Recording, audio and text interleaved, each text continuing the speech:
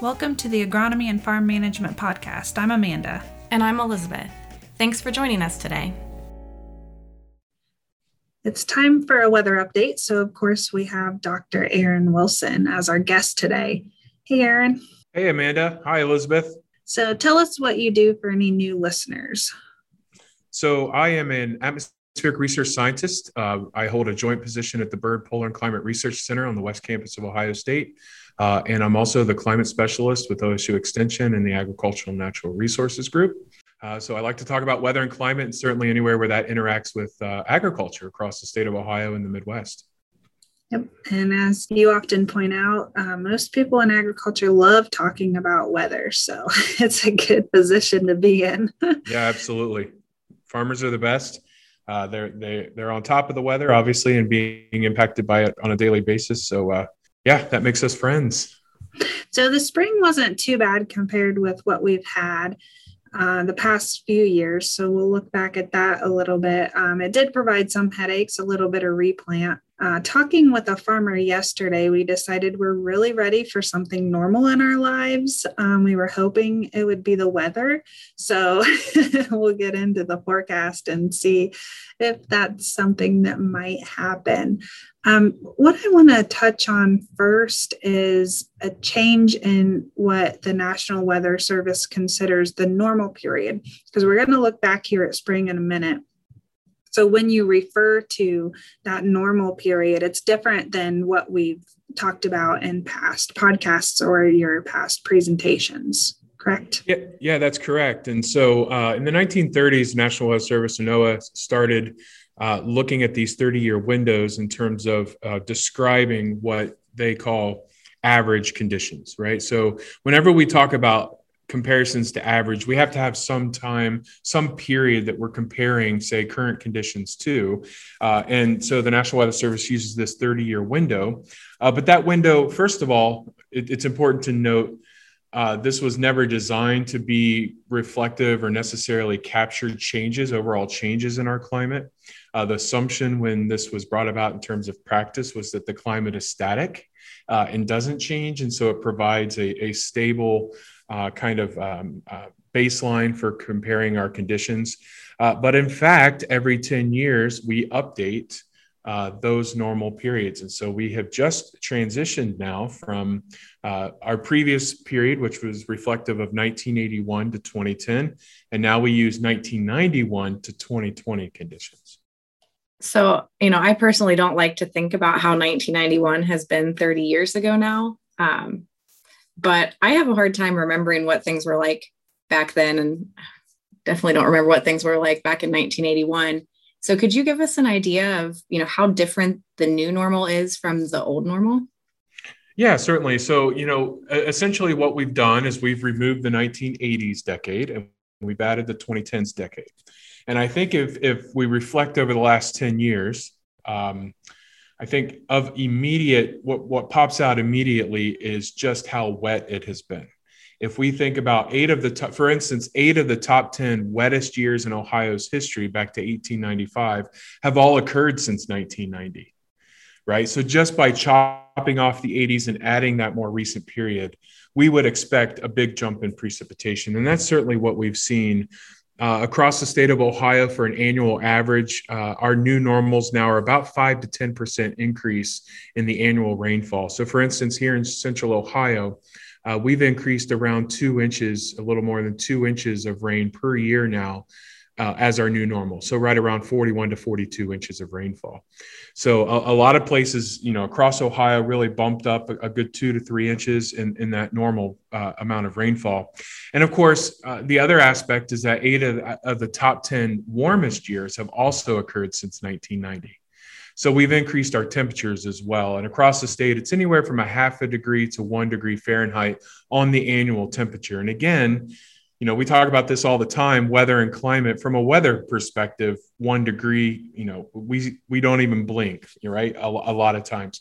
But from a climate perspective, in terms of a long-term average, that's a significant increase. And there are seasonal changes that we've seen that are even larger. For instance, overnight temperatures are a lot warmer. Spring temperatures are a lot warmer. fall temperatures are a lot warmer. And so, even though this tool was never designed to kind of indicate changes in climate, clearly there's been a change in this normal period by dropping the 80s and adding the 2010s. Yeah, I'm not sure how I feel about that. I mean, I get that like 30 years is a long time. And a lot of times, like, I probably wouldn't use a fact sheet from the 30 years ago or whatever. But I'm concerned. I feel like we've made some headway with the climate change discussion. It's become less political and we've seen the science behind it.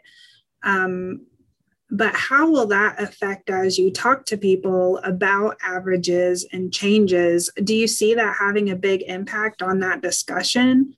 There's been quite a strong push, certainly through the media and through NOAA, to get information, educational materials out about the changes in the normals, and to highlight those changes that I just talked about here in the state. I think it's just one more piece of evidence from a scientific evidence standpoint that, we're seeing changes. We've seen changes, pretty big changes over the last 20 to 30 years. I think it all comes down to purpose. In other words, what are we using these windows for? A lot of times now when you talk to municipalities or villages that are thinking about things like storm drainage, for instance, and they're thinking about the size of water infrastructure, does 30 years ago, is that really reflective of the changes that we've seen over the last decade? And should that be used as a basis? For instance, NOAA came out with a 15-year normal set here as well. The idea being, for those that need more up-to-date information, I think agriculture could be one of those.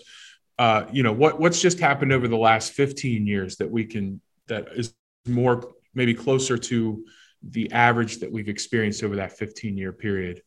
I'm always, it's always important to talk about, again, that baseline. I think what we do now is, from a climate perspective, is we compare what it's like today, say over the general 100-year mean of the 20th century, or what it's like today compared to the 1930s or 1920s. We always have to reference some period of time that we remember or have scientific evidence about that period.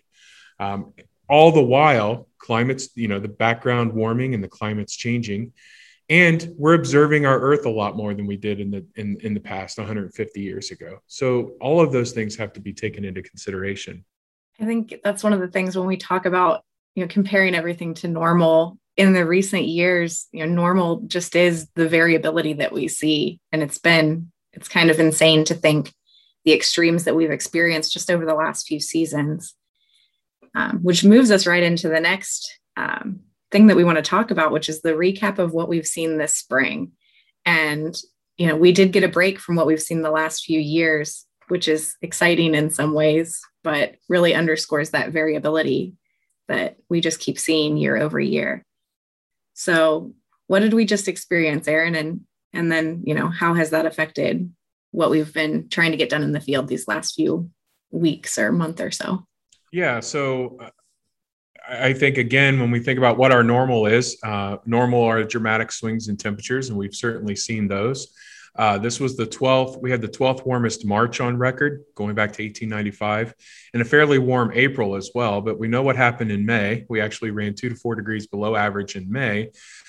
So again, that can cause some issues, especially since in May, we also had some pretty late freezes again after a very warm start to the season.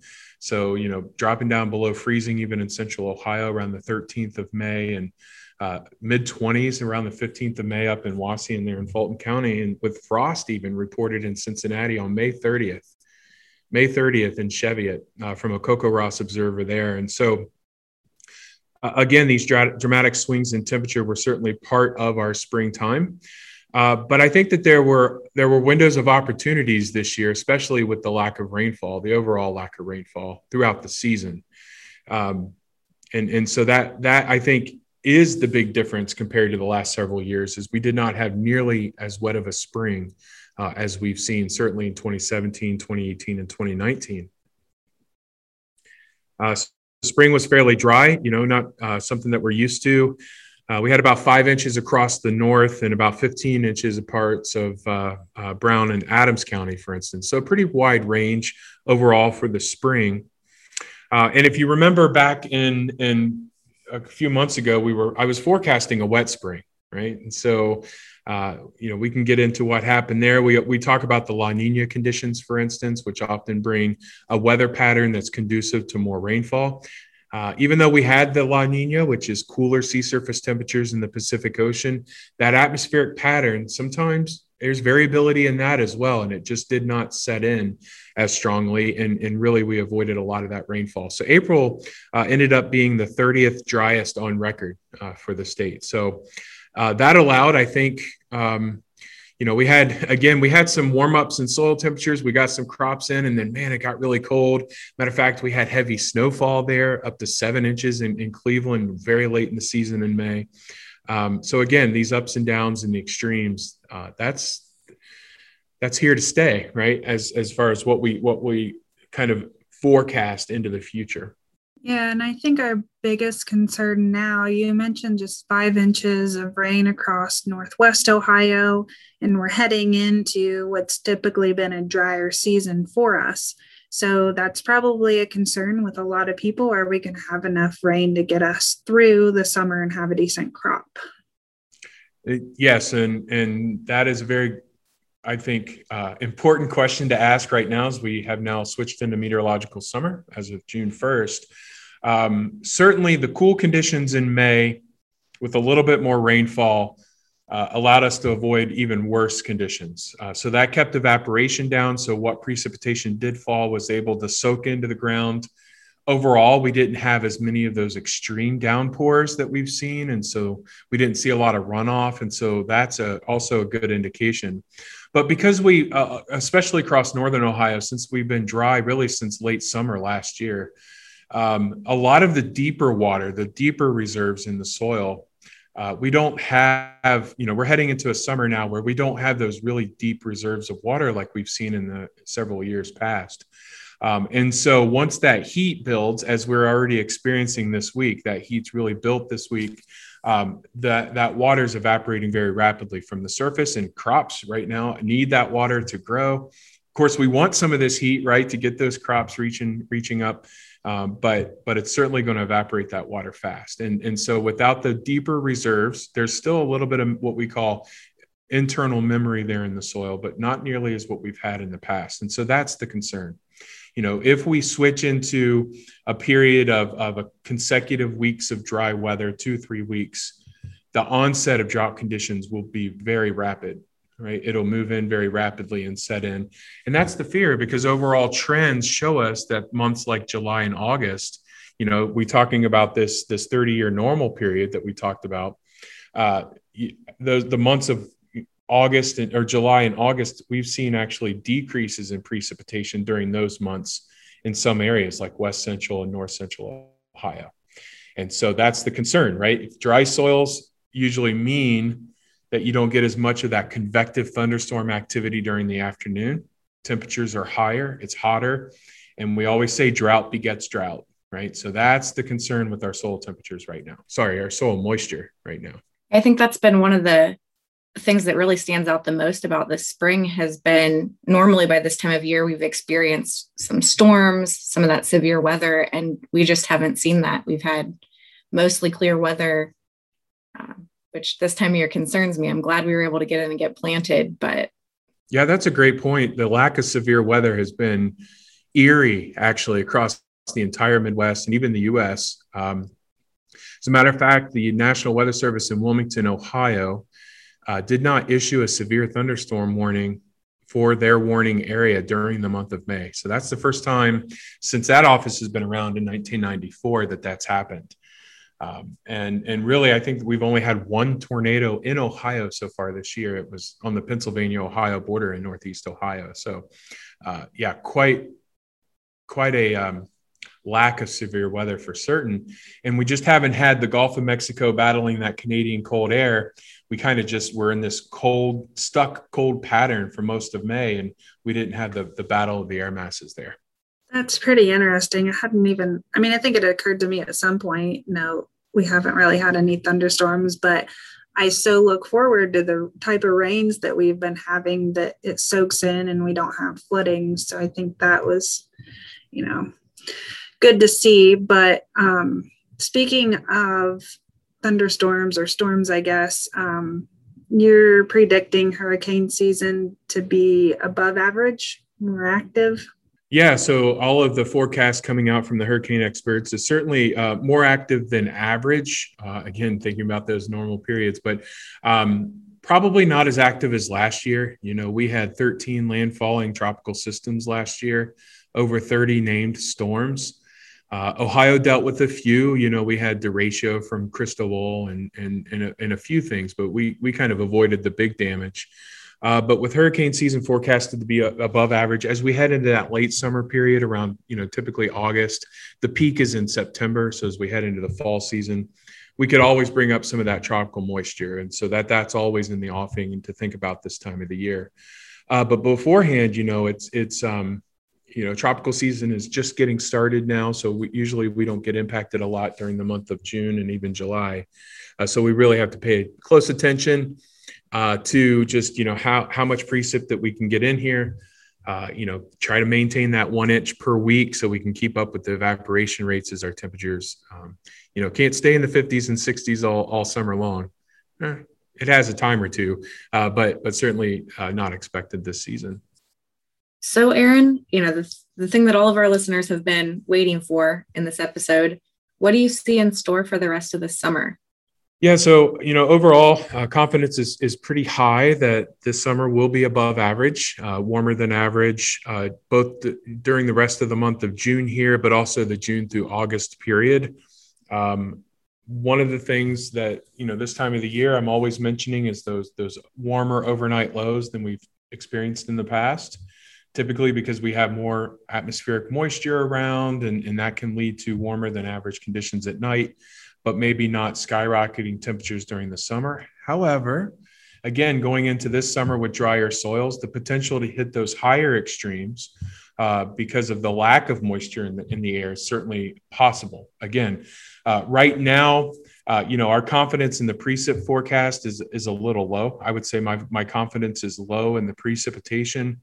Overall, it does kind of lean near to slightly higher than average, which would be good. I think that would keep us from having, any severe extreme drought conditions, minor drought conditions notwithstanding. So that's really what I think we need to pay attention to as we head through the summer.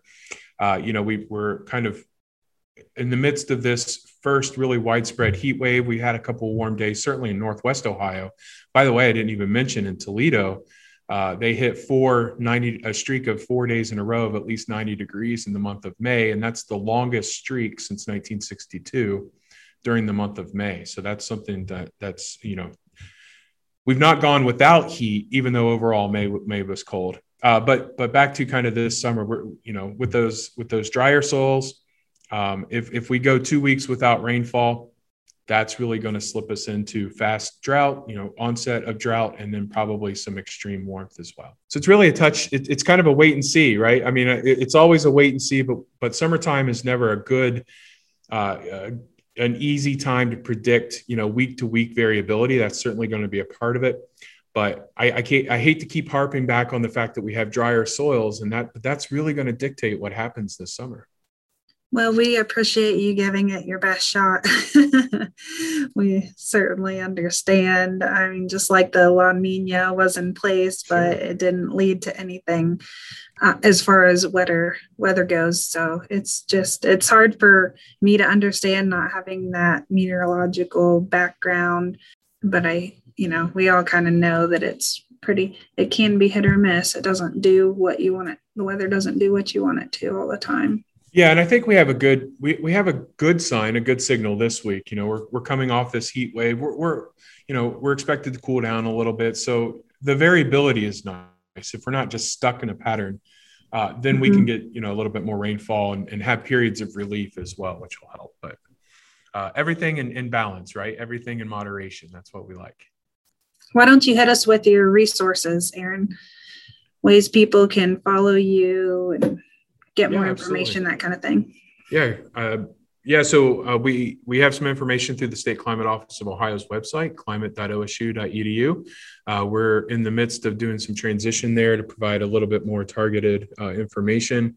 Facebook and Twitter are good resources. Dr. Wilson's Weather on those, and also the State Climate Office website, Facebook site. We do during the summer growing season. It'll be a bi-weekly 2-3 minute update on the weather. Certainly be following along with the soil moisture and the summer outlook there. So if you want to follow along, those are all great resources. And you can always send me an email, wilson.1010@osu.edu. Always love to chat weather and climate. So appreciate the opportunity as always to be on this great podcast, and love what both of you do here for the state of Ohio. Thanks. Well, a little bit of bonus content. We know, Aaron, you like to always include some fun facts in here, and the cicada emergence has interesting ties to the weather and the climate. So do you want to give us a quick update on the cicada emergence before you go? Well, sure. A little background. I grew up in Miamisburg, Ohio, so Southwest Ohio. And so the cicadas, the first time, 1987, was kind of a fundamental event for me. I absolutely love them. 2004, had them all over the place. Now I'm in Central Ohio and I can't find any, except if I go to, say, High Banks or some of the state parks. So I'm a little disappointed because I really wanted to be surrounded by these things. I absolutely love them. But it was pretty interesting. Over the Memorial Day weekend, I was down at Caesars Creek in Southwest Ohio, and it was quiet, right? Absolutely quiet because of the cold. Obviously, they don't sing and mate in the cold. They like it to be a little bit warmer. Of course, with the heat last week and this week, they're out there singing their hearts out for sure. So, Southwest Ohio will keep them around for the next couple of weeks, and then they'll be gone in that part of the state for the next 17 years. So they're certainly tied to weather. We expected them about 2 to 3 weeks earlier in the emergence, but with those cold snaps that we had in May, it just kept them underground. That soil temperature needs to be around 64, 65 degrees. So like everything else on Earth, they're impacted by the weather patterns, and kind of ensures that someone will always at least want to listen to me at least one time, right? So.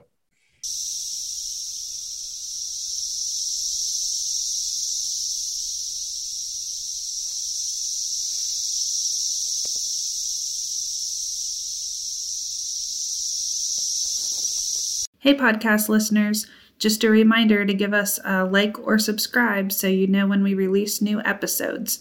If you're enjoying the podcast, be sure to leave us a review also. We appreciate the comments. Thanks for listening to the Agronomy and Farm Management Podcast. Join us again in 2 weeks for our next episode.